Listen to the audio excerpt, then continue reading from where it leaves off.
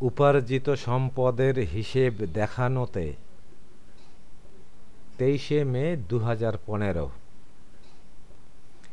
যারা বেশি বেশি উপার্জন করে এবং বেশি বেশি আয়কর দেয়, সভ্য রাষ্ট্রগুলোতে তাদেরকে সাধারণের চেয়ে বেশি বেশি মর্যাদা দেওয়া হয়।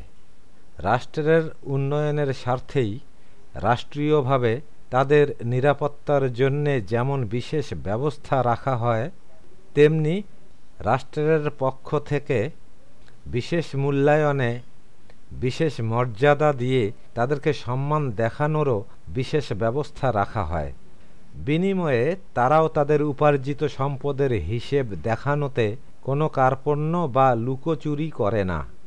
কোনো জোচ্চোর, লুটেরা বা ধোঁকাবাজ ঋণখেলাপি ব্যক্তি কোনোভাবে যেন রাষ্ট্রীয় নিরাপত্তা না পায় কিংবা কোনোভাবেই যেন রাষ্ট্রীয় সম্মানের মর্যাদাবানদের তালিকায় ঢুকতে না পারে, সেদিকে কড়া নজর রাখাটাও অবশ্যই যে কোনো সচল রাষ্ট্রেরই পবিত্র রাষ্ট্রীয় কর্তব্য। অপ্রদর্শনীয় সম্পদ অবৈধভাবে লুকিয়ে লুকিয়ে সামলাতে গিয়ে ধরা পড়ে কেউ যদি অপদস্থ হয়, তো সেটা তার নিজেরই অপরাধে।